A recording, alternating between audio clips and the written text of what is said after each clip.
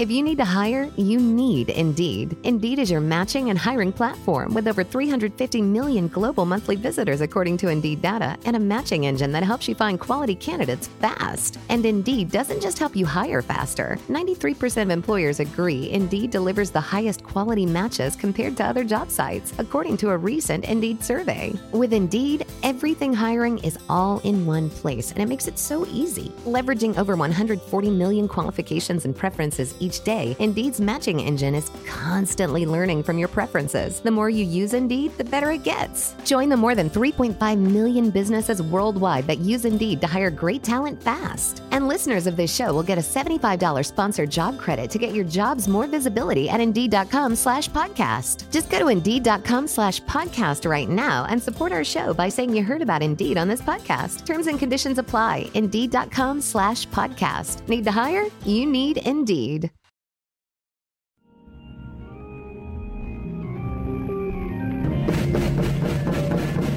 Welcome back to another episode of the Comedy Bureau Field Report. The Comedy Bureau Field Report is, of course, a member of the Believe podcast family. That is why the title in your favorite podcast app or platform reads Believe in the Comedy Bureau Field Report. Doesn't that sound ridiculous? Of course it does, because I would never name it that. It's just the name of the network, and we're very gracious that they're hosting us, even though they have a very silly name, even spelled BLEAV. I'm Jake Kroger, creator of the Comedy Bureau, and we're going to go on to our wonderful, illustrious guests. Old friend of mine, one of my favorite people in comedy, one of my favorite people, currently a writer on Netflix's After Party. Please give it up for Candace Thompson, everybody. That slow clap. Thank you, Jake. Thank you for having me. So good to see you. So good to see you. How are you doing? How's quarantine? Where are you quarantining? I am doing okay in quarantine. I'm quarantining in my apartment in Mid-City, LA. And nice. Yeah, I've been taking this in stride. I have been somehow, and I think it's because I be manifesting. You be manifesting? I be manifesting, man. Like I was talking to a friend of mine. He's like, you and there's one of his friends. He was like, you guys are the only two that have been steadily working throughout this whole entire thing. And I'm like, you know what? You're fucking right. And it's like, I know, like, because I can't leave my house that we've been in a pandemic, but like work-wise and stuff like that, it's just like, it's like a regular year, except for the not being able to do stand-up thing. That's right. That's obvious. Is it you and Yasser? Right, Yasser. Because Yasser was last week's guest. Oh, hilarious. I love Yasser, and he stays working too. He stays working. It was actually Willie Hunter has been working. Oh, right. Yeah. My friend was like, you and Willie just been working this whole entire time. But now I have to remind him that also Yasser. To make him feel extra bad about himself. And Yasser, don't forget. I like most people who have been like gracious enough to like work in this time. They're usually like, oh, I'm very thankful. I'm very grateful. And, yes. I know a lot of people are going through a hard time, but there was a window of time in last fall when there were just outdoor shows that it felt safe. And I went to some of those, and I remember Ben Bazuna going up, and he's like, guys, I know you're not going to want to hear this, but I've actually been doing really great in quarantine. And like, I know he was trying to do it ironically. Yeah. But he fucking tanked. Did he really? Yeah, no one wanted to hear it. Nobody wants to hear that right now. Nobody. No. And I mean, you could just get a taste of that on Twitter. I mean, Twitter's always a miserable place to be, but you can get a general feel for like the sentiment during pandemic when you just go on Twitter. It's like, oh, the people are just hanging on by a thread right now. Like to show any type of joy, you get attacked, or positivity. How dare you? We're all supposed to be miserable right now. Right. How dare you? Right. I mean, like, why are we even doing award shows? There should be no award shows. I mean, this is the first, and I normally do watch those just because like I'm in the business and I do like, and there's always movies that I like that I'm like, oh, I hope they win, and celebrities that I'm like, oh, I like their talent. Right. But this year, it just did not feel right. It was like, what do we, like we talked about before we started recording, it's like there's this upper echelon of people that have been unaffected by all of this. Mm-hmm. And it's like, and now we got to watch them get trophies for it? Mm-hmm. Yep. Nah, man, I'm not. You know how it's like already privileged? I'm like just reminding you. Yeah. Behind a mask. Yeah. Yep. Yep. And I'm saying that as a person who, if I won an Oscar during a pandemic, of course, would go to the ceremony. Of course. Of course. Yeah, I'm gonna participate. I know dyed-in-the-wool anarchists that would be like, oh, but of course I would want to go. Of course. Yeah, it would give me an opportunity to decry the evils of capitalism, but I want to go. I want to go, and I would maybe use that platform and opportunity to decry, the evils of capitalism for sure. Yeah, but make sure I get a makeover and I look really good. Of course, it's like, when am I going to get? When am I going to get this opportunity again? Yeah, I have to go. It just gets annoying when it's like people, like for example, when Tiffany won hers, it's like. Tiffany, I've known you for a year. This brings me joy to see this happening. But especially with how she found out. I didn't watch that. I didn't watch the clip of that, but I saw it on Twitter today, but I didn't actually get to hear it. Yeah. But I mean, yeah. Anybody listening to this, pause, go to Tiffany Haddish's Twitter, look at her finding out that she won the Grammy for Best Comedy Album while taping an episode of Kids Say the Darndest Things. It's hilarious. Did she start cursing? No, she started crying. Oh, I like that she just starts cursing in front of all the kids. Oh yeah, that would be really, really great. That would be. I think they probably had a long conversation when she got hired as the host of that show. You must forget every curse word that you know. I would get fired. Yeah. Day 2. Yeah, they were like, Tiffany, we love you. You're great. On this set, you are a G-rated Tiffany. Yes. Channel whatever that is. Channel your inner Nickelodeon. Mm-hmm. Yeah, I don't know. It wouldn't work for me. I would last literally a day. Yeah. Same here. I don't like kids. I mean, they're fine, but to work with them, I don't know. No. And even something would get on my nerves if they were well behaved too. You said if they were? If they were, I don't know, wouldn't you start thinking about man, what your childhood was like in relation to theirs and what they had to go through? Or I don't know. I just don't like kids in general. He's like, maybe I'll just stop talking. It's because I don't like kids. Yep. Maybe it's because I just don't have any tolerance for anyone under the age of 25. No, I don't. No, I get it. I do consider people under 25 to be children. Yeah, and they look like children, honestly. They do. That's why I don't buy any of these pedo dudes that are like, well, I thought she was 26. No, you didn't. No, you didn't. Because she's 16 and she looks like she's 12. That's why. Because it's ridiculous. Absolutely. I mean, if that's your only defense, that I thought. Right. Yeah. Even she told me she was 18.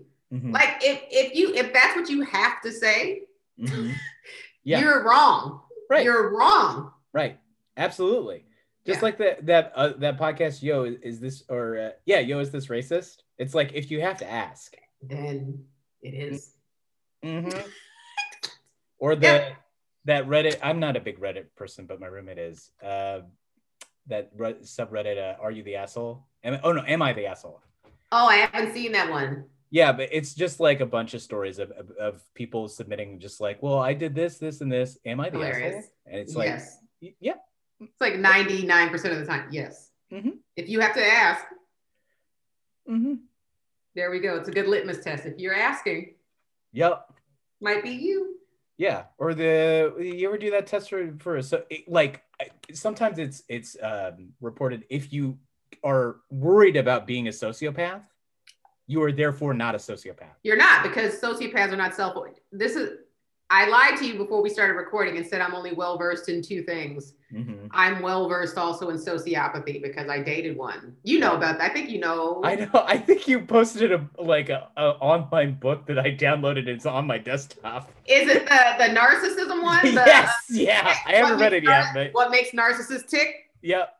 But that was just one of the books that I read. I've read many. Right. One of my friends, because I was talking to a friend about my situation at the time, and it had messed me up on so many levels that I just was like in this limbo of I can't get back to my real life. I can't trust myself or other people anymore because of the mind fuck it is dating a sociopath. And my friend was like, I think you need to read, and bought me this book. It's called The Sociopath Next Door. And I was like, what is, and then and it answered all, I hadn't so much closure after I read that book. I was like, oh my God. Mm-hmm. Oh my God. It was not me. Yeah. I'm not crazy. This person is mentally, emotionally abusive. Yeah. Mm-hmm. Yeah. In LA, they're a dime a dozen. You throw a rock, you hit a sociopath. Yeah. Yeah. And please throw a rock. Please. Please. Please. I beg you, throw a rock. The last non-comedy job I had, I worked for a sociopath. LA just attracts them because these are people, we're talking about the most damaged people, and they want to come, and then they want fame, they want like validation from complete strangers because their parents abused them or whatever. They have this emptiness inside of them that they think they can fill with just outside validation, and you can't, and it never goes away. They just abuse good people like us. Yep. And this is our new ad for mental health. Yeah. I'm trying to think of what the acronym NAMI stands for. National Association on Mental. There are a bunch of mental health organizations that I'll put in the show notes. They're very important. Mental health is extremely important in support. Like, you know what the fuck I'm talking about. Yeah. Yeah. Also, Google sliding scale therapy. If you don't think you have access to it, it's a very affordable. I, for 3 years, was paying $20 per week for an hour. That's great. Yeah. Yeah. I did have to get cycled through several therapists because of it, but I still got therapy every week. What do you mean? They were like, we can't help him. No, Let's move him on to the next one. I wish. No, what happened was sliding scale therapy, a lot of the places that do it, you don't get fully licensed therapists. You get people that have like graduated from like a program. Yeah. Getting their hours. Right. So like, I see what you're saying. Yeah. Right. And so you get cycled out, and sometimes you get asked, oh man, this was such a subtly disturbing question I got asked recently. Oh no. So Jake, do you think that there's an end to therapy or no? Oh. No, there's not. I would like to say yes, right. But I mean, how do you know when, you know what I'm saying? Like, everyone's constantly evolving. Right. And how do you know when your damage is healed? Like, you don't know until you can't predict what's going to happen next week. And you don't know what comes out of you. We constantly change and evolve. So I don't know. I would say, I would like to say, yes, there's an end to therapy, but probably not. I mean, it all depends on what your goals are and what you want out of it. And also, like, I just think it's more than helpful to just have somebody who is a professional to like be open and vulnerable to talk to every week. That's great. Yes, everyone should have that. Yeah, whether you have like very explicit problems that you can talk about, or even, I mean, that's the thing, is sometimes it's like that little thing that nags at you that like is actually, it's not about that. It's about a bigger thing. Absolutely. Yeah. So let's explore. Let's explore. I even started like gaming my therapist where I'd ask her a question about like I'd explain a situation and I'm like, well, what do you think about that? Oh, wait a minute. I have to answer that first, and then you give me your answer. Okay, I will say how I feel about it. Yeah. And she's like, yeah, you get it. Yeah, you get it. I did therapy. It was very short-lived, and it was because of what we were just talking about with my experience with dating that person that like drove me, like made me so insecure about myself. But it didn't last very long, and it was because I don't think I liked the therapist. And then like, I didn't click with her. And then I didn't feel comfortable with her. And then I didn't look for another therapist. Right. And then so I just never went back to therapy. Yeah, but you can be specific in your searches, and we will get to comedy in a second, guys. But mental health is important. Mental health first. So you can look for therapists that are trauma informed, that are sensitive to racial issues, or like therapists that you can like ask for certain genders, or whether they're like family therapists or like there are any number of things, even types of therapy, EMDR therapy or whatever, and then go from there. Can I ask for one with thick thighs? I think you can, but I don't know that you'll get a therapist that necessarily has thick thighs so much as like has a great care for somebody who's worried about having a therapist with thick thighs. Is it wait? So wait, is this you're looking for a therapist as a partner? Is that what you want? Yeah, no, that was just a failed attempt at. Like, how can I make a joke about me being superficial during a therapy session? No, hey, look, I get it. Also, it's not uncommon to get a crush on your therapist if they're remotely attractive to you.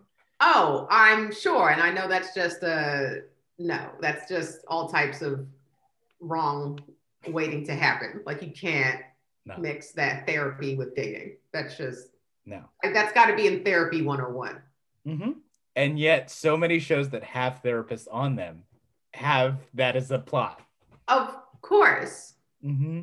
Of course. Even like in The Sopranos, it was like they didn't like date, but there was like intimacy that was being cultivated there. And I know he had like some like fantasies about the two of them. Right. Mm-hmm.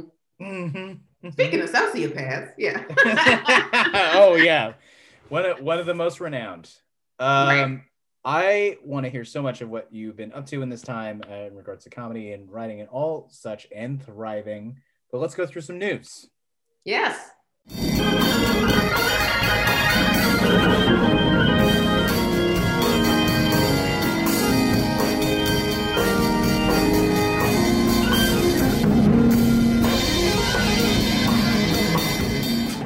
Okay. So first up, NBC today unveiled the trailer for their newest Mike Schur series, or as Vulture likes to, they have coined part of the Mike Schur cinematic universe.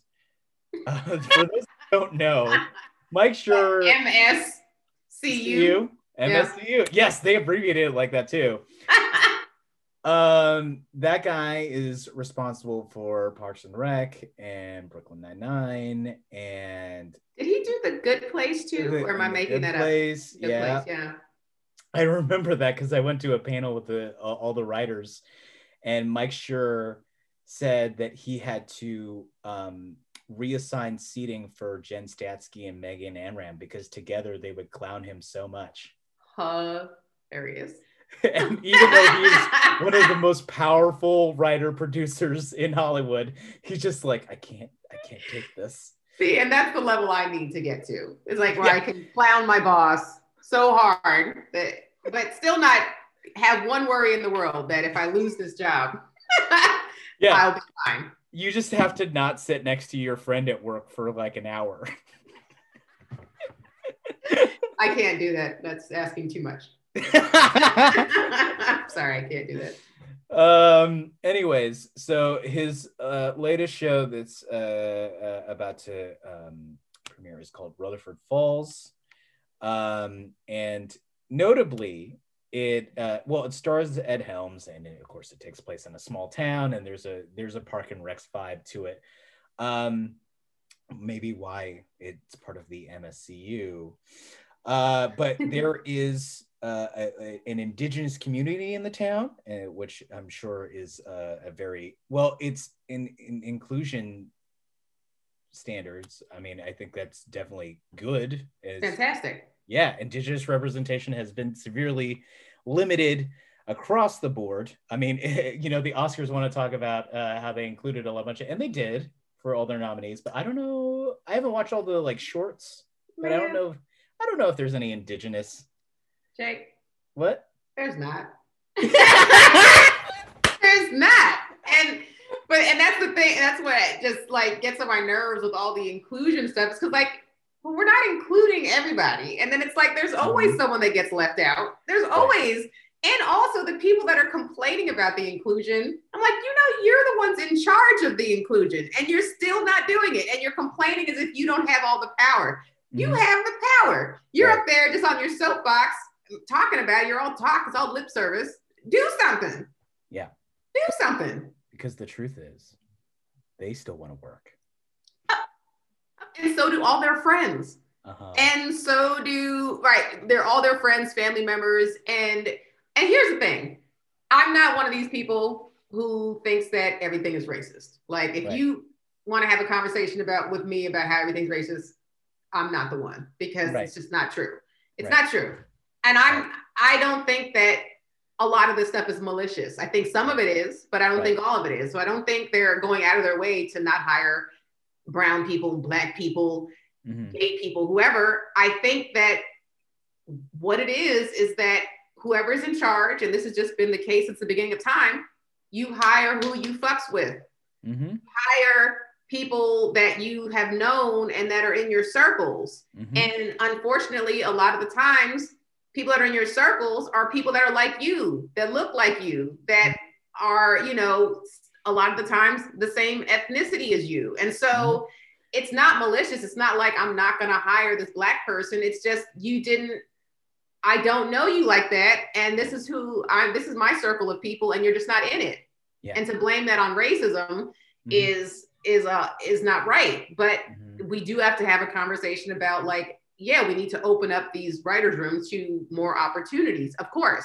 But to go ahead and call everyone racist is not productive either. No, it's not. It's not productive because then people get entrenched and defensive and so on and so forth. But yeah, I mean, like, to your point, that's why people like Issa Rae are important. Mindy Kaling are important because they fucks with all sorts of different people.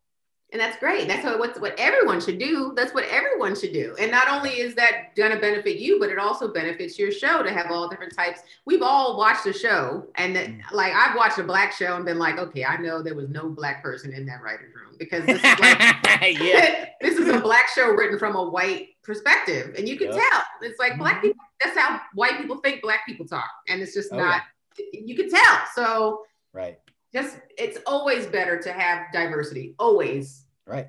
That's what I wonder about very specifically. A friend of mine begged me to watch This Is Us because there's an adopted storyline in it. Yes. And I'm watching it. First off, nobody talks like that at all. White, black, whoever, nobody talks like nobody. The fat people don't talk like that. But definitely adopted people don't talk like that. Adopted people do not talk like that at all. It's kind of the problem with us is like we've talked so little about our own thing that we don't even know how to like talk about it. We don't. That's hilarious. And that it's so funny that you bring up adoption. It's because that's something that is so like that is not even on anyone's radar when you think about inclusion. Right. But it's like, what about all the adopted people? Right. Absolutely. What's even more hilarious than that? So I mentioned Clubhouse before we started the pod. And one of the beautiful things about Clubhouse, even though it's another social media platform, adoptee community on it. That's great. Yeah. And I didn't even get it on for comedy. Somebody pinged me onto it because they're like, oh, there are all these adoptees and you could talk to adoptees. And I'm like, wow, this is amazing. And I've gotten to connect with them. And there was one group where it's specifically just Asian adoptees. And wow. Yeah, it was really great. It's mostly Korean people. Why is that? Because there is, Candace, there is an adoption industrial complex that feeds into the US. No, this is real. Because of racism, Candace. No, because of capitalism. That is, yeah. There are certain orphanages that get a kickback in money by sending Korean kids over to the U.S. But the issue is, all right. So there's different stories from adoptees from different countries, whether they're from Russia, Korea, China. I mean, China, a lot of Chinese adoptees, they have a traumatic story because they had that one child policy. And a lot of the kids who were born, they were just like, all right, you can't live here because of the stupid policy we have. Right. So we were just going to give you up. Ugh. Yeah. And so we were talking about representation very specifically in adoption. And like, of course, there's not a lot. And then the moderator asked me, so Jake, as the only Southeast Asian adoptee in this room, what experiences of Southeast Asian adoption representation in the media have you seen? And I was like, Patrick, there is none. None. There is none. What are you talking? Did you just hear what the question you asked? Right. Southeast Asian adoption representation? No, there's barely anything, man. No, there's only 3 people that can say that sentence. So yeah, no, it's not happening. Like it's so, but that's my whole point with like inclusion. Yes, we need to do it, but like it's like there's always some agenda with it, and it's like it's always. I feel like there's always selfish reasons behind so many things, and it's like because there's no way we're ever going to be able to include everybody. Like there's always going to be a group that is not included somewhere. That's just always going to exist. We can't do a We Are the World movie with everybody in it. I mean, we can try, Jake. It won't be good. We can try. Right. We've all seen shows where it's like their only goal was inclusion and there was no plot. They just wanted to check all the boxes and that show was trash. Yeah. Mm-hmm. Mm-hmm. Yeah. But, it would be nice to get like a legit adoption story. There is like a new comedy. You can write it. Why don't you write it? The sitcom that people have been telling me to write is the one about like me and my roommate who's a militant lesbian. Hilarious. And how we just, I don't think cope is the right word. We're just getting through this. Without killing one another.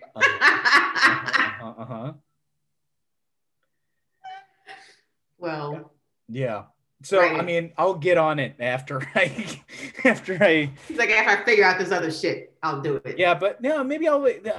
People have always told me to write that too. You've heard kind of my adoption story, right? There's a lot to mine there. Yeah.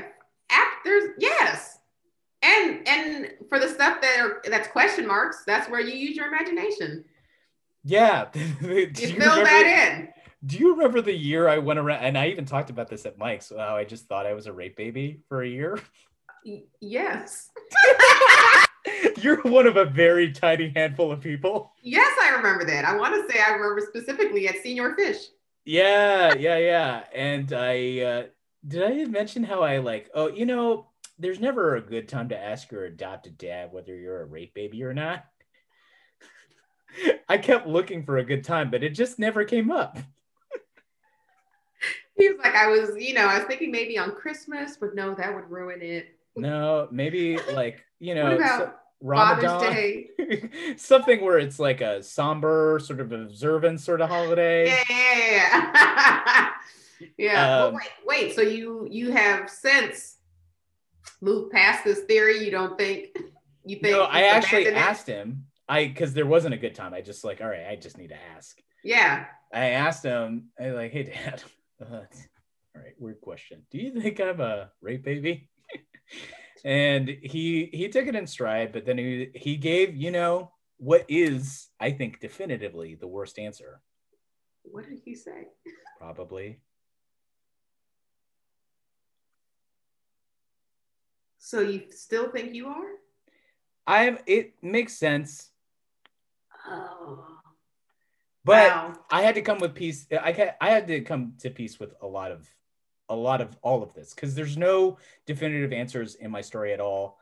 And I just have to use intuition to feel out like where I sort of came from and have my own relationship to that, as well as like knowing that I've lived this whole life separate from all of that.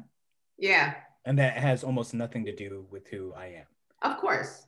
Of Yeah. course. Absolutely. But now it begs the question, Jake, have Yeah. you what's your experience with, what was it, Southeast Asian Yeah. rape baby adoption representation? Have you seen any? Now you're an even smaller group. Oh, do Before you you want to just- make it okay? Let's top this. What have I seen representation for Southeast Asian rape baby adoptees that are also army brats and demisexuals? Have I seen that? That have also biracial parents? Exactly. I'm just No. saying. Where's my movie? Where's my talk show? Where's your sitcom? Mm-hmm. Where's your pot now? And you just need to maybe now start a podcast, Rape Baby, Rape Baby podcast. No joke. There are plenty of Korean adoptee podcasts.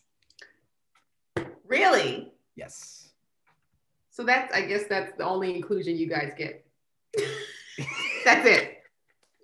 You guys get representation in the podcast community. That's it. Yeah. That Asian adoptee group is like 80 to 90% Korean adoptees, and then the other 10 to 20% is like, no, the other 15% is like Chinese, and then the 5% is just a mixed bag of like Filipino, Vietnamese, Uzbekistan. Wow. All these Asian statistics. Mm-hmm. I feel like I've learned something today. Well, glad to be of service. I would play that the more you know thing, but I don't have the rights to that. Oh, you can just hum it. Do. There you go. Yeah, there you go. There we go. Anyways, Rutherford Falls. It stars Ed Helms. It seems as though, based off the trailer, there's a big hullabaloo in the town because the town's sort of founder has a statue that is very poorly located in the city, and they want to move it. And Ed Helms is like a descendant of the founder. And then there is Indie Casino that's adjacent to the town, I believe, that's on tribal lands, and the indigenous character played by comedian Janice Schmeiding. I'm so sorry. I mean, unless she's listening to this podcast.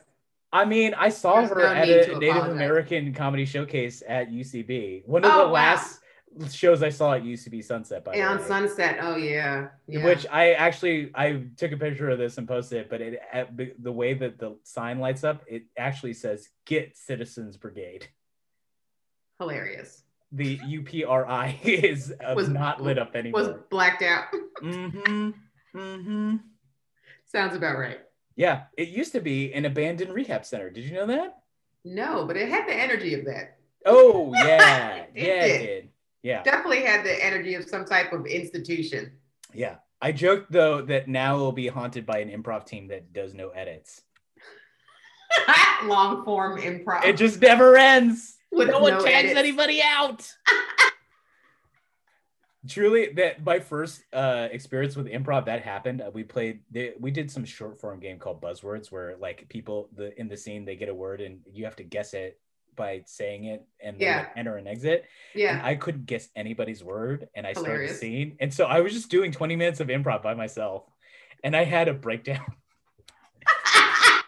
And then my teacher was just like, "All right, that's just have a seat, Jake." yeah, it's okay." That's amazing and hilarious, and I'm so sorry you had to experience that. But don't let it define you. That's of all the things that define me, that is not a thing that defines me. So with all that said, what do you think of this new show by Mike Schur? I'm here for it. Mm-hmm. I'm here. I don't think there's anything he's done that I haven't enjoyed. Yeah. So I'm here for it. And with the Native American representation, I am part Native American, and most people don't know that, but I don't talk about it that much because I don't know much about my ancestry. So it's like I I don't even like claiming it. Like there's things that I've done where I've been hit up like, Candace, there's a Native American. I was like, I've never even claimed that part of me. So like that you might as well hire somebody who's white to do it. Cause it would be I would feel that same type of guilt. Right. It does make for one of your best jokes. Wait, which one? It's been so long since I've heard any of my jokes. Let me see if I can get this right. It's like, the black and when two most oppressed people unite. The baby comes out looking white. The baby just comes out looking white. Yeah, that one. It's a Candace Thompson classic. And you can hear it on the album that I had Candace on, Comedians of Interest, Volume 1. Handpicked, 6 comedians handpicked by me. It's the only album released by the Comedy Bureau. And yeah, that was so fun. Yeah, absolutely. I'm so thrilled that you're on it. Yeah, no, every time I get those residual checks. What I mean, it's especially because you buy vegan food. What do you buy, like a block of cheese? What could you afford off the bat? An onion. An onion. And I go to like, and people hate me because I shop at, I shop Erewhon? at the most elitist grocery stores. Yeah, Erewhon. Mm-hmm. And here's the thing, I have a membership. Look, don't hate me. I have a membership. I text them. You can text Erewhon. You can literally, I can send them a text right now. Right. And say, hey, you guys got raw, organic, sprouted almonds. Mm-hmm. And they will respond back within like a half hour. And people get mad at them because they're so expensive. And I'm like, that's why. Mm-hmm. You text Ralph right now, tell me what happens. Nothing. Yeah. You can't text anybody. And if you could, they're not going to respond to you. Yeah, no. So I'm like, that's why they can charge $15 for an apple. I don't mind Erewhon. Even though I get why it's expensive and all that. My specific beef with Erewhon. Yeah. That like, why is it so hard to find just orange juice? Why? Anytime I've gone to Erewhon, though the new one in Silver Lake has been different. I haven't been to that one yet. The one by the Grove. Mm-hmm. Oh man, we're getting so inside baseball LA here. The one by the Grove, I remember I went in, I was like, I just want plain orange juice. I don't want turmeric in it. I don't want charcoal in it. I don't want Now I see what you're saying. there's a literal like wall-sized freezer worth of juices, and it's like everything has at least 10 ingredients. And I'm like, just give me the orange juice. Jake, why would you go for just orange juice when you could get an enhanced version of orange juice? Uh-huh. You looking for the basic bitch of orange juices when you could get like this on a scale of 1 to 10, with the 10 being like, let's say, Charlize Theron. Why wouldn't you get the Charlize Theron of the orange juices? Candace, I did not have a mattress salesperson there to aid me along in my juice journey. That's what I was missing. Now, why would you just go for? Was it for you just wanted to drink it?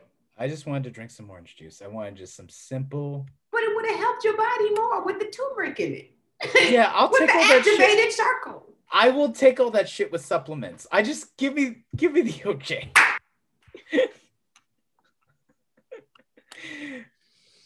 Yeah. I understand what that is. If you just wanted the taste of it, I get it. But no, I appreciate Erewhon. They have a whole like section that's just like sauces or sauces like that are all in jars. Yes. Yeah, I don't ever get those, but yes, I've seen the soup wall. Mm-hmm.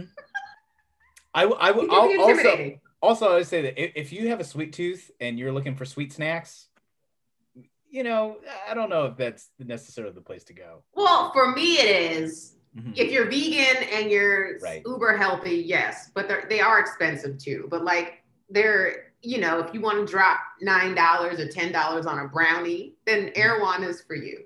Sure. But it's a healthier brownie. And it's like, I'll pay because I know that the ingredients in there are not the ingredients at the 99-cent store in the, what are those? I used to eat them when I was in high school. What's it called?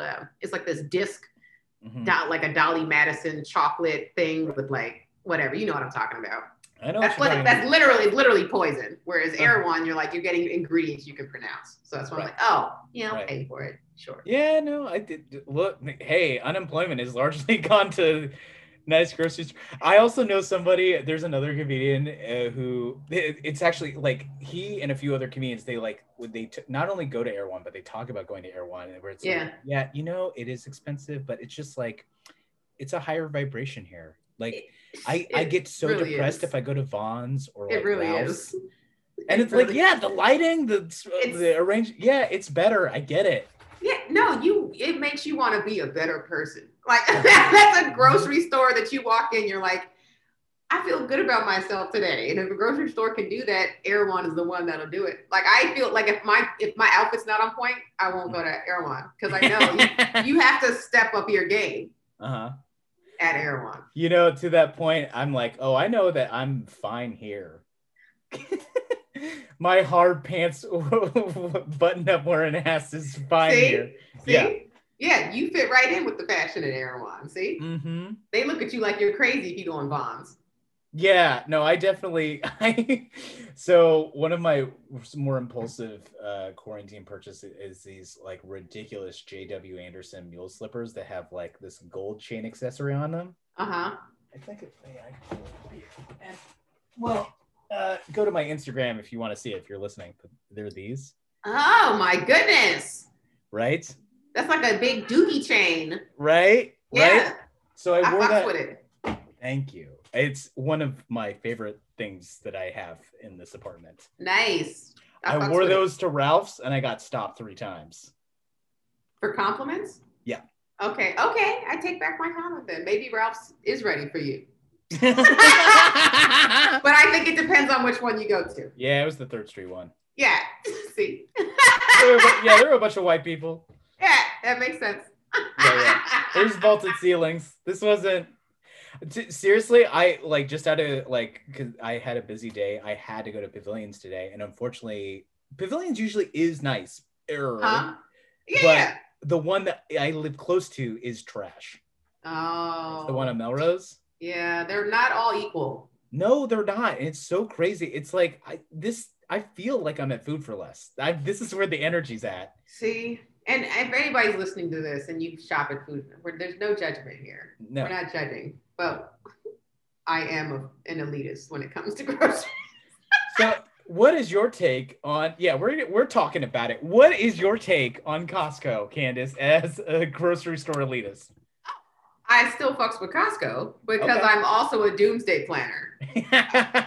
And I know those two things normally don't go together. I feel like you're slowly just forming your show. This agro health and wellness doomsday prepper talk show.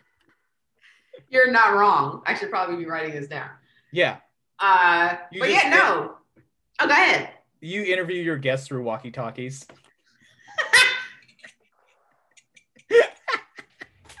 I used to be able to do that so well when I was in high school. Mm-hmm.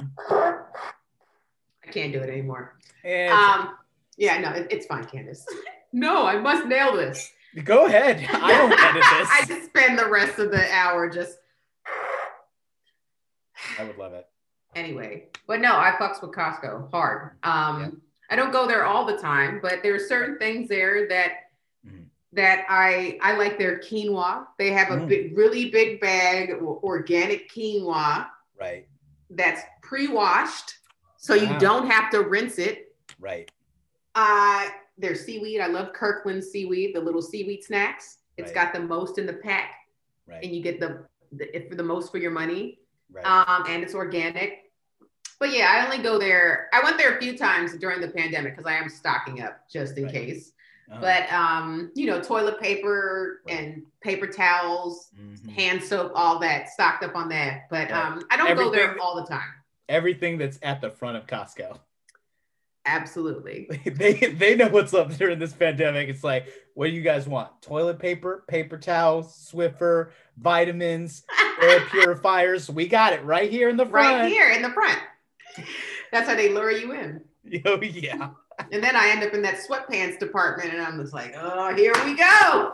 That is I've never, I do stand up. I'm usually, there's no levels of shame that bother me really, but trying on clothes in the middle of Costco is something. Oh, no, I will never do that. I will never buy like real clothing there. It's just always athletic wear. I'll buy sports bras, sports bras, some leggings and some sweats. And that to me is not worth trying on. It's like, I know what size I am. And if the sweats don't fit, then I'll just turn them into something else.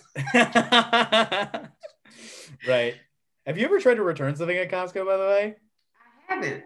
It's so depressing. It's basically you go there and they'll look at a receipt, but then it just goes in this big pile of everything. And like people return food and it's like, and this is pre-pandemic. I don't know what it is like now. Right. But like, it's like, all right, we'll take this chicken back. And it's like, what are you guys doing? No, I hear they're very lenient with their return policy, but I'm just like, yeah, you shouldn't be. No. Yeah, no, you need to draw the line. Costco needs to set boundaries. Right. I'm like picturing in my head this pile of stuff that they've taken back, and it just in my head I went to like a really sad version of Toy Story, like all the rejects, like all of them coming to life and like being suicidal. Right. The laptop that got returned because he just didn't have enough memory. Right. Wait, are you pitching like a spin-off of all of Sid's toys? Wait, is that what that is? No, like in the first Toy Story, the bad kid, his name was Sid. Oh, I don't remember that at all. He had all the like fucked up toys because he like broke all of them and put them back together. I vaguely remember that, but I haven't seen the first Toy Story since it came out. So I remember nothing from Toy Story. It's okay. Look, the Toy Story 3, there was 6 months where I befriended a sex worker out of like, I want to know what they're like in real life. And this person seems nice enough. Mm-hmm. And she likes comedy, but man, was that a bad choice. Oh no. We had not talked for like a couple or hung out for a couple weeks. She was going through a bunch of stuff, but then she's like, why don't we go see Toy Story 3 at the El Capitan? And I'm like, okay.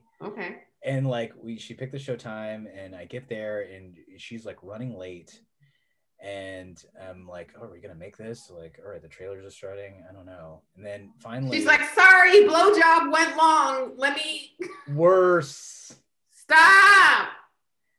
I mean, all right, trigger warning, everybody. Oh no. For I get things of a graphic nature. So she came in rushing. She's like, oh my God, I'm so sorry. I got in this fight with my boyfriend and he locked me out of my apartment.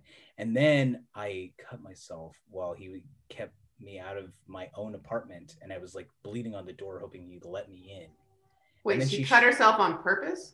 She's not smart. Oh no. Yeah, and it wasn't doing well, but she showed me her fresh scar marks on her wrists. Why?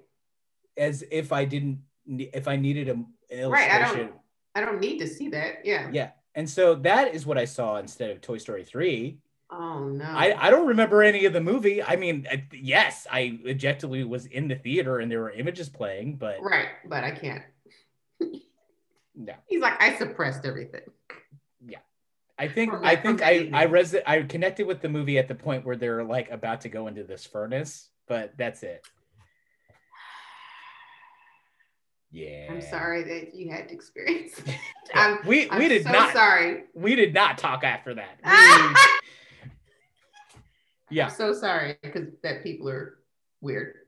Yes, I feel so sorry for that girl, but I could not put any more emotional labor into that friendship. Also, her boyfriend wanted me to read the game, and I feel personally offended.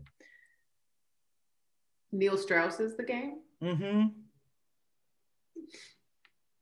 I even read it. Recommended it to you? He emailed me a PDF. The same way I emailed you that what makes narcissists tick. He sent you. Yeah. He sent you. book. And to be fair, I read about 15 pages and I'm like, oh, this is like pointed to get under my skin. So I'm not going to read this anymore. That's not good. I've even talked about that book on stage because of like, that's how I learned about what negging is, but you know about that. Yeah. Yeah. Awful. That shouldn't be a thing. I feel so sorry for the world that women live in. You do not deserve it. I'm so sorry. And I'm not trying to pander. It's got its perks. It's got its perks? It does have its perks. Absolutely. Okay. I love being a woman. Yeah. Great. I love it. I mean, it's got its challenges, but everyone has challenges. Yeah, that's true. I don't feel great being a guy, but I know I'm a guy. Yo, embrace that shit, yo. I got to deal with all the other adjectives first. Right. He's like, that's just down here on the priority list. Yeah. No, that's all the other stuff that needs addressing. All right. So next story. South by Southwest just started this week.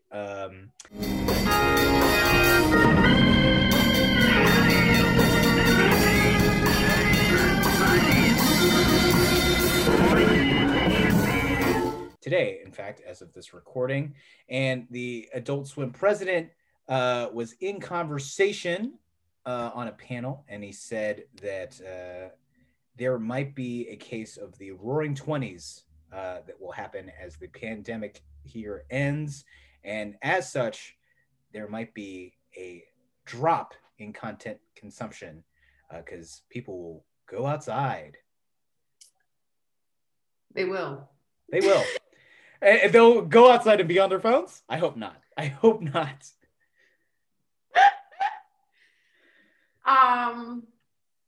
Yeah, like I think for sure that's going to happen, but at the same time, we're too far gone as a society. Our phones are in our hands all the time. So we weren't enjoying nature before the pandemic. Right. So like people are going to go out, but what are they going to be doing when they're out? They're probably not listening to podcasts, but that's not going to stop them from listening to podcasts when they come home. Right. We're too far gone. We're going to go back to being outside and breathing fresh air for like a hot minute. And then we're going to be like, oh yeah. Yeah. Once they've gotten like that, a few beats of nature, like, oh, this is so beautiful and serene. I wonder what. All right. Time's up. Yeah. All right. I'm bored. Yeah. It's true. How do I undo this screen time thing? Right. Yeah. And you're like, that's not a screen. That's a tree.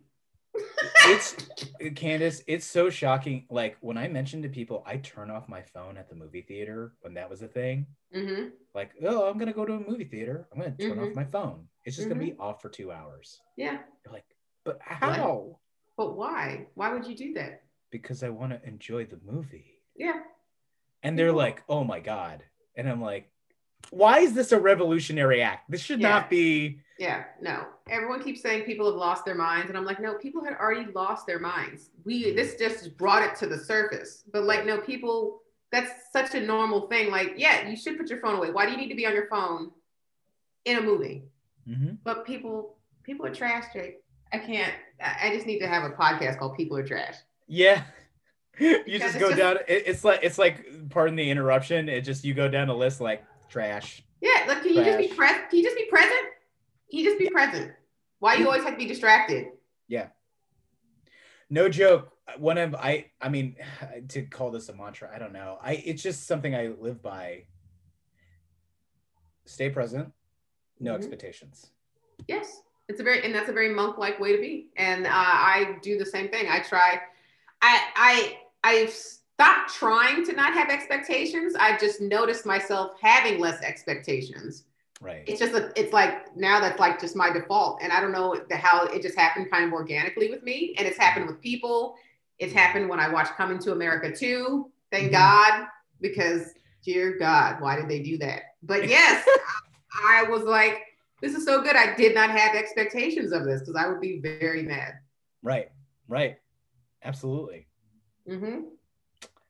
In fact, what was it? I want to say it was the movie Seabiscuit. People were trashing that movie so much. It was some horse movie. I think it's Seabiscuit.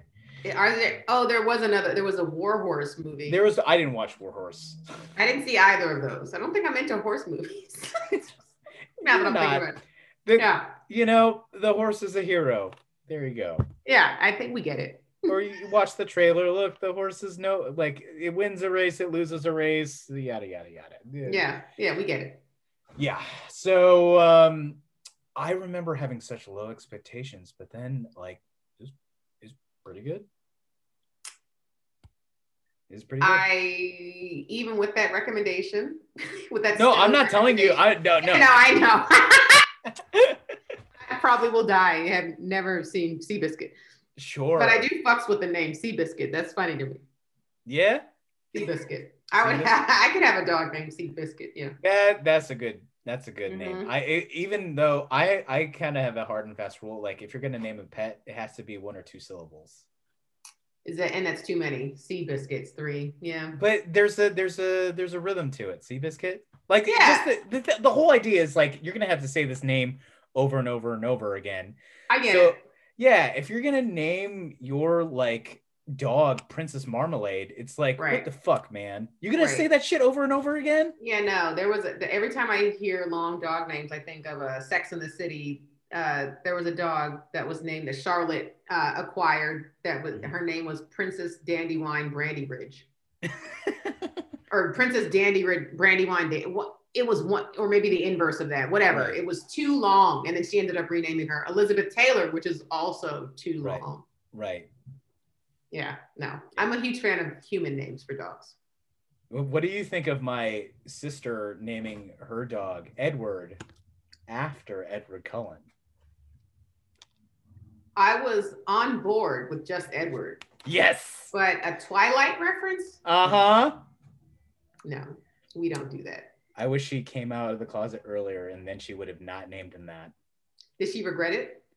Yeah, she's not a huge fan of it anymore. But my sister has the worst luck with dog names. She has a dog who's currently named, and she named it before all of this, but it's just what she lives with now. Don't say Bill Cosby. Corona. Stop it. Yes. She named her dog Corona. Corona, and then look what happened. Get away, Corona. Stay away. Away. 6 weeks.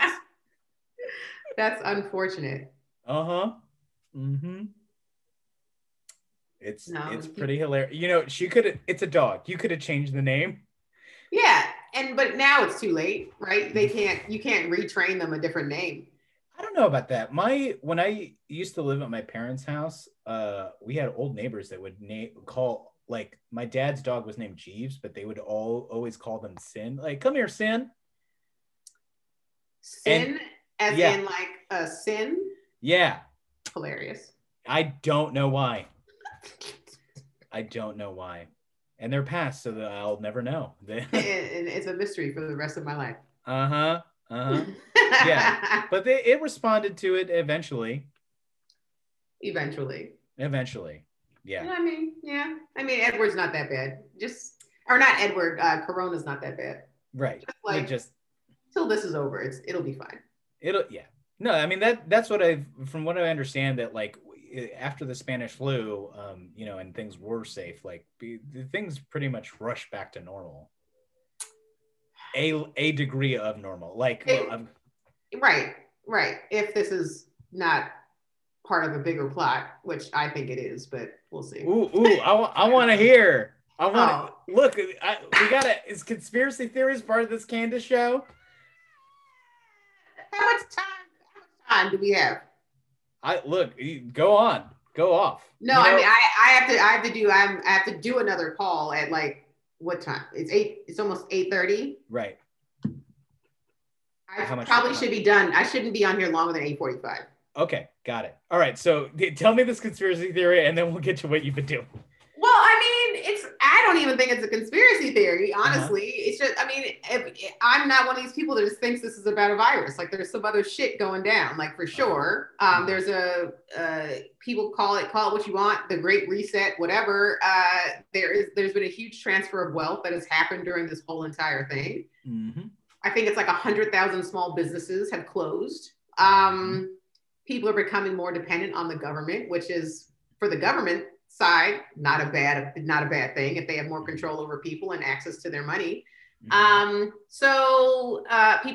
People have also died, which, people talk about. There's population control. That's definitely a conspiracy theory. But sure. I do know that I do believe that, yes, there are people that run the world, that there are people who are making these decisions about our lives. I do believe that 100%, and they're evil people. So, and I think people that don't believe that need to, do some research, because it's just true. Yeah, that's not that much. I thought you were like, so my dad thinks that this is like the House Democrats in cahoots with China.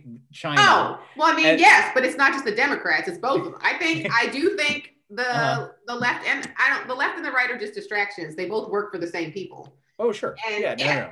Yeah. So, but yeah, China's up in so many politicians' pockets for sure. And where did this virus come from? It came from China, and I see things creeping up into American culture, and we're losing freedoms left and right, and so I can't help but have a conspiracy brain thinking, where is all this headed? And it's like, we'll see. We'll see. Yeah, but it's my dad thinks it's like George Soros funded, Chinese influenced, like, I believe that 100%. Made specifically to depose Trump. Oh, I don't believe that. That's what my dad believes. Yeah, and a lot of people do, because I've gone through so many rabbit holes in quarantine. And I think everybody should have, because we had, like, what else were we doing? Like, go online and let's explore and be curious. But Animal Crossing it's so nice. That's what so many people are doing. You're right. What was I thinking? No, but please enlighten me. What rabbit hole did you go down? Oh, I've gone down all of them. Like, you name it, I've gone down it. Pizzagate, Epstein. Wayfair. Absolutely. I know about aliens. I know about all of this. Oh, do you know what is it called? The Treaty of Greada? Something like that? There was a treaty made during Eisenhower's I don't know about that. administration that we, as the American government, have with the Greys to keep the peace intergalactically. I have heard about that, but I didn't know because the reptilian, are here to take basically our life juice, because they don't have it. Right. Here's what I have to say. I can't say that's true, and I have no idea. It's not. And what I just need everyone to admit is that they have no idea what's going on. Like, that's one of the reasons why I hate Twitter, because everyone tweets as if they know what the fuck they're talking about. Right. You have no idea. I'm the first person to admit I have no idea what I'm talking about. I've done a lot of research and I tell jokes, but I will admit, even with all the knowledge that I have, that I still know nothing. I know a fraction of all of the knowledge. So I'm not going to be cocky about anything. I'm open to being wrong. I'm open to disagreeing with people. I'm open to having all types of conversations. And I think more people need to be able to do that. But with the conspiracy thing, here's what I don't know about the reptilian stuff. I do believe aliens. I know I know aliens are real. And so if aliens are real, why couldn't reptilian people be real? This is me just critically thinking. If aliens are a possibility, which I think most people are on board with, especially now since they've come out in the media and they're talking about aliens are real. I don't know why people need the media to tell them something's real when you have so many other outlets and your intuition and your gut, to trust. But whatever, that some people just take whatever they see on television and take it as fact. But yes, like, if you believe aliens are real, then why couldn't an alien that looks like a reptile be real? So that's why I don't make fun of. I take information and I am just very discerning with it. If it sounds too ridiculous to me, it's probably true. Wait a minute.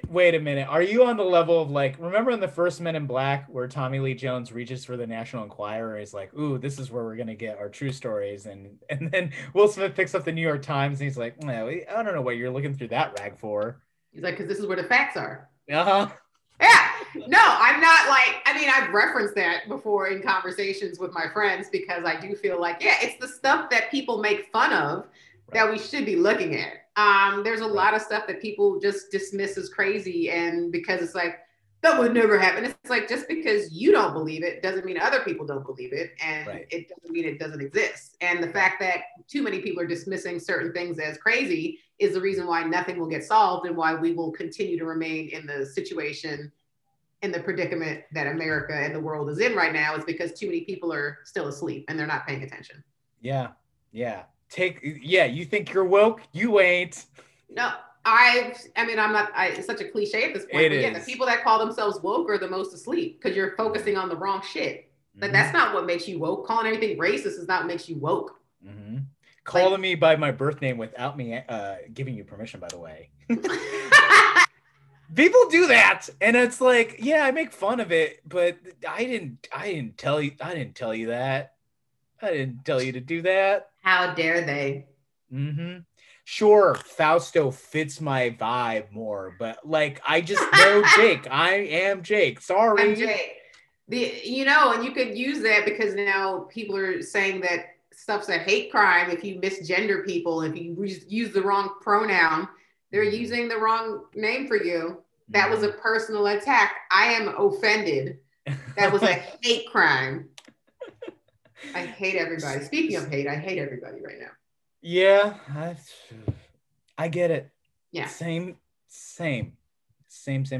I know we're pressed for time. I thank you so much for sharing. What have you been up to? You've been running on Netflix After Party. You do a show every 5 months. You got 2 podcasts. You're about to you build a doomsday bunker and host a talk show out of it. What else is going on? That is correct. I mean, that's really all that's going on. I could be being a little bit more productive with my time. I could absolutely. There's days. Well, for my job on the Netflix show, I have to watch a lot of Netflix shows. Right. We have to binge watch like a show in like a week. Oof. So that we can, every time we have to shoot a show. And the thing is that we're not on a schedule. We're not like the show has changed formats so many times. There's been so many different formats of the show since we started. And so we're not on a schedule. When we first started, we were shooting once a week. Now it's like Netflix is picking the shows that they want us to cover for that episode. So we have to kind of base it on when that show is going to drop and whatever. So it's like, so we could find out we're doing a show like 3 days before we have to do the show. And it's like, oh, so I now have to watch a whole entire series tonight. Tonight is what you're saying. And then what was the most annoying series you had to binge? Oh God. Bridgerton? Yeah, that was hard for me. That doesn't seem like at all up your alley, Candace. No, it was not. And it could have been. Like, I'm a fan of period pieces. Like, I'm here for like Pride and Prejudice. Mm-hmm. But I had issues with just like, I mean, look, it was Shonda Rhimes. I've been a fan of some of her work, and there's some of her stuff that I've not been a fan of. Right. But the thing that bugged me about that, there was some colorism and some issues with like, she's supposed to be this woman that like is supposed to about, we're talking about inclusion and, diversity and whatever, but I had problems with that. Every Black person that was like an aristocrat was like light skinned, except for the father of one of, did you watch the show? I have not. Okay, well, I'll make this brief because I know you don't know. But anyway, there was one like dark skinned Black character on that show, and he was like the devil. Right. And I'm just like, this is like, I see what you were going for. Like, you got the checks, the boxes checked, but like now we have to look deeper, deeper than just, face value. And you're seeing these characteristics and these stereotypes that are being portrayed through these characters. And it's like, this is not helping anything. No. It's still reinforcing like colorism issues. And just in general, like, I just needed more stuff to happen in that show. Like, it was just kind of like a little boring, but yes. Yeah. So that one, and we have to watch The Circle. Oh, wow. You had to watch The Circle? We have to watch it. So it's season 2, and I had never seen any of it. So I had to go and watch season 1 before season 2 drops. And Michelle hosts it, right? Michelle Buteau hosted it. I was like, easiest job in the world. She wasn't even like there. Like, she's on like 2 episodes and the rest is voiceover. I'm like, Michelle would be the only reason I would ever watch it. Yeah, of course. And I mean, but she's barely in it. She's like only present. You literally, I'm talking about, you see her physically on maybe 2 episodes, and then the rest is just her narrating. Damn. That was painful. So I'm not looking. We just did Shadow and Bone. We taped that today. Right. And that's coming out, I think, I don't know, April maybe. But I did enjoy that one. It's kind of like an easier version of Game of Thrones to follow. Okay. Yeah. Cool. But yeah. Now, you said a bunch of format changes. What is your guys' current format, and how does that work? Yeah, we're basically now just like a talk show, and we always were a talk show specifically for Netflix programs, which I thought was just a great concept, like to have a talk show on a platform just for those shows on that platform. I was like, that's a great concept. But when we first started, it was like Spade is the host, and then he's got his two co-hosts, Fortune Feimster and this British chick who was new to everybody. Her name was London Hughes. Everybody's great.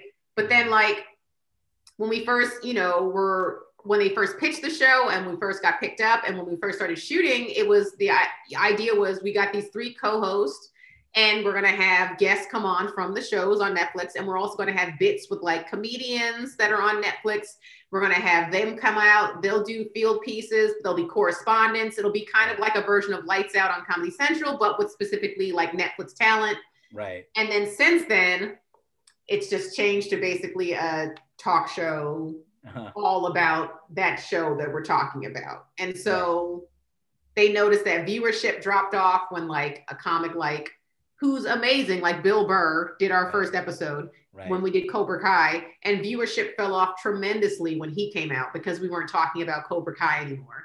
So the executives saw that and they were like, we got to make the entire show all about the cast. So the cast has to be involved with everything that we do. So there's no more like guest comics. There's no more like field pieces that don't involve the cast, which is fine. I mean, like we still get to, write jokes and stuff, which is fun and fine, but it's, it's just not like, I think we all wanted in our hearts, like Lights Out to like come back, but it's gone.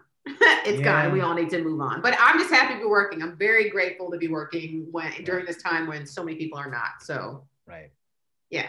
That's I mean, whatever format. I can only imagine being because Netflix they don't release a lot of their numbers.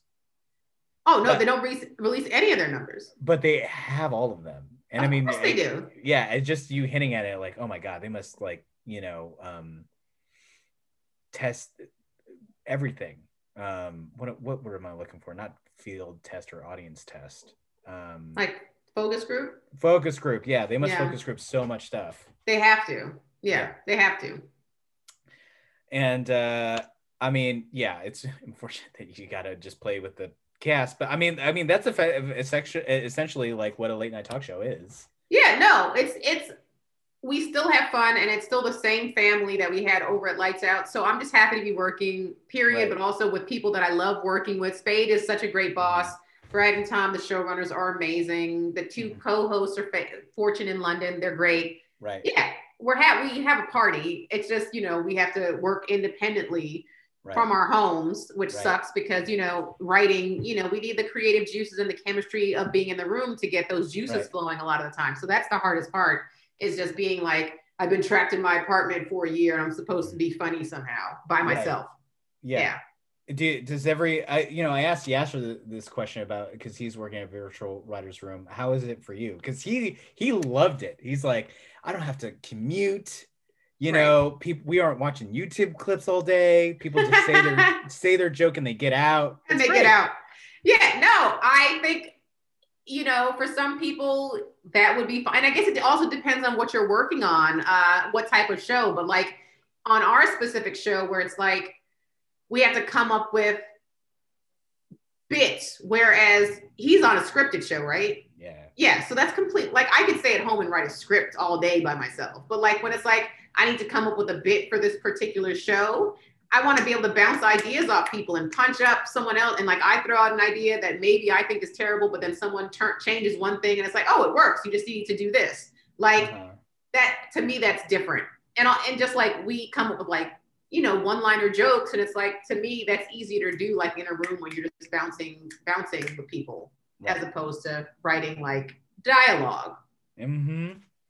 Absolutely. So how are you going to do your Doomsday Prepper health and wellness talk show from a bunker. Like, how's that gonna work?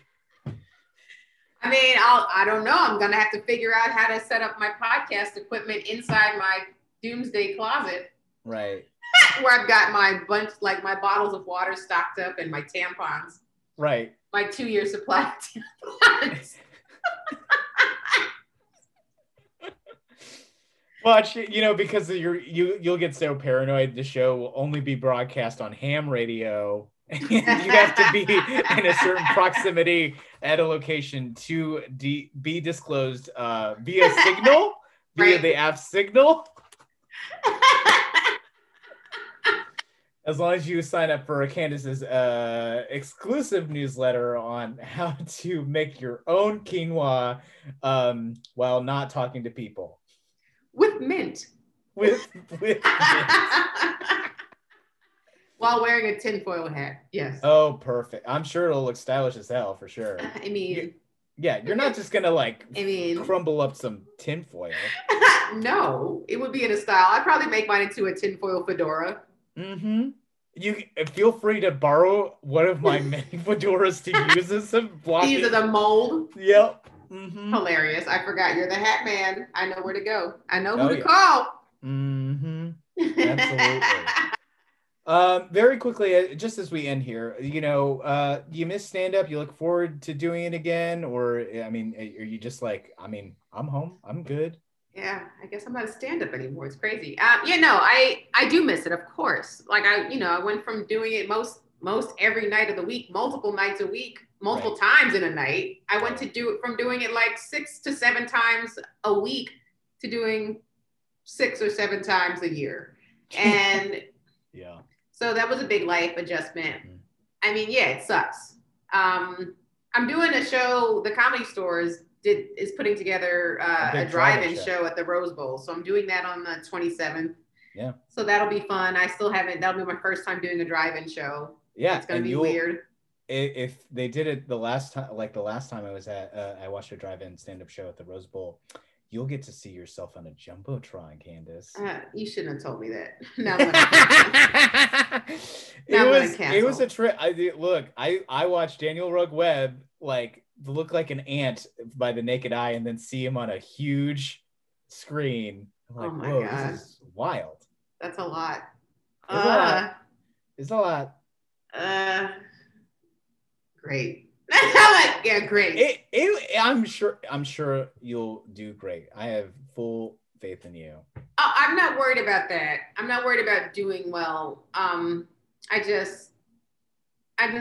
It's just sad. Like, this is what we have to do now. Right. Well, all right. So do your set just like this. Just like have your hand covering one side of your face where the Jumbotron would be. Just block it out. Yeah. I just don't like looking at myself. I don't like listening. Like, whenever I need to listen to myself for a set, I'm like, or like edit it or listen to a podcast. I'm just like, I don't want to hear myself. I hate it. Mm-hmm.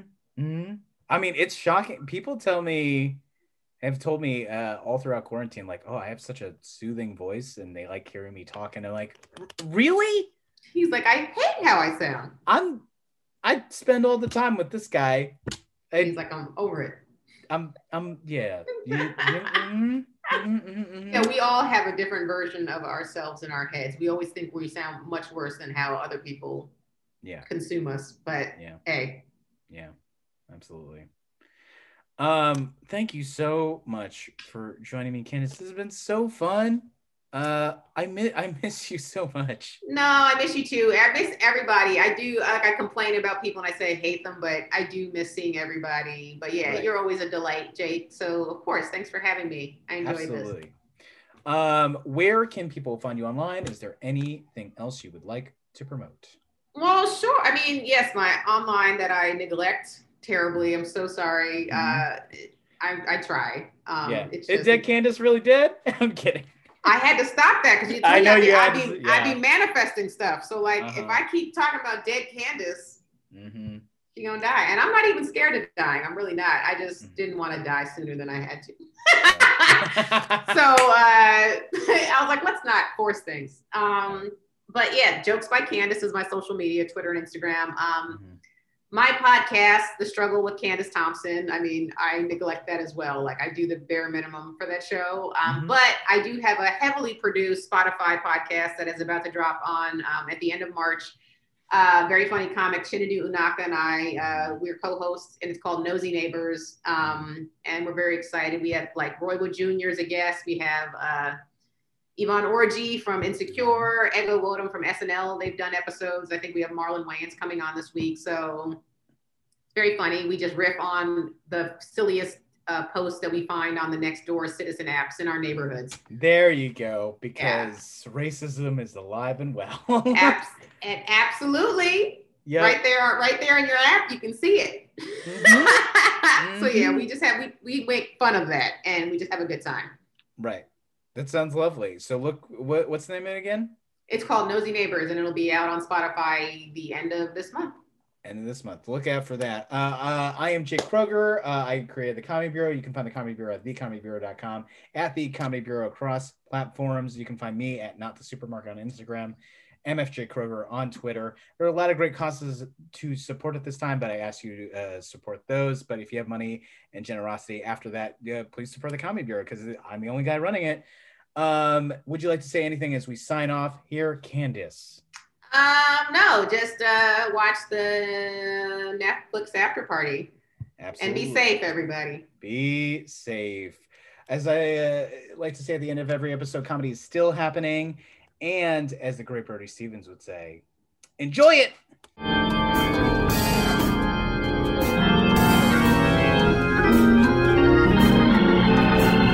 The Comedy Bureau Field Report is recorded, produced, and edited by Jake Kroger. Music by Brian Granillo. Artwork by Andrew Delman and KT. And part of the Believe podcast family.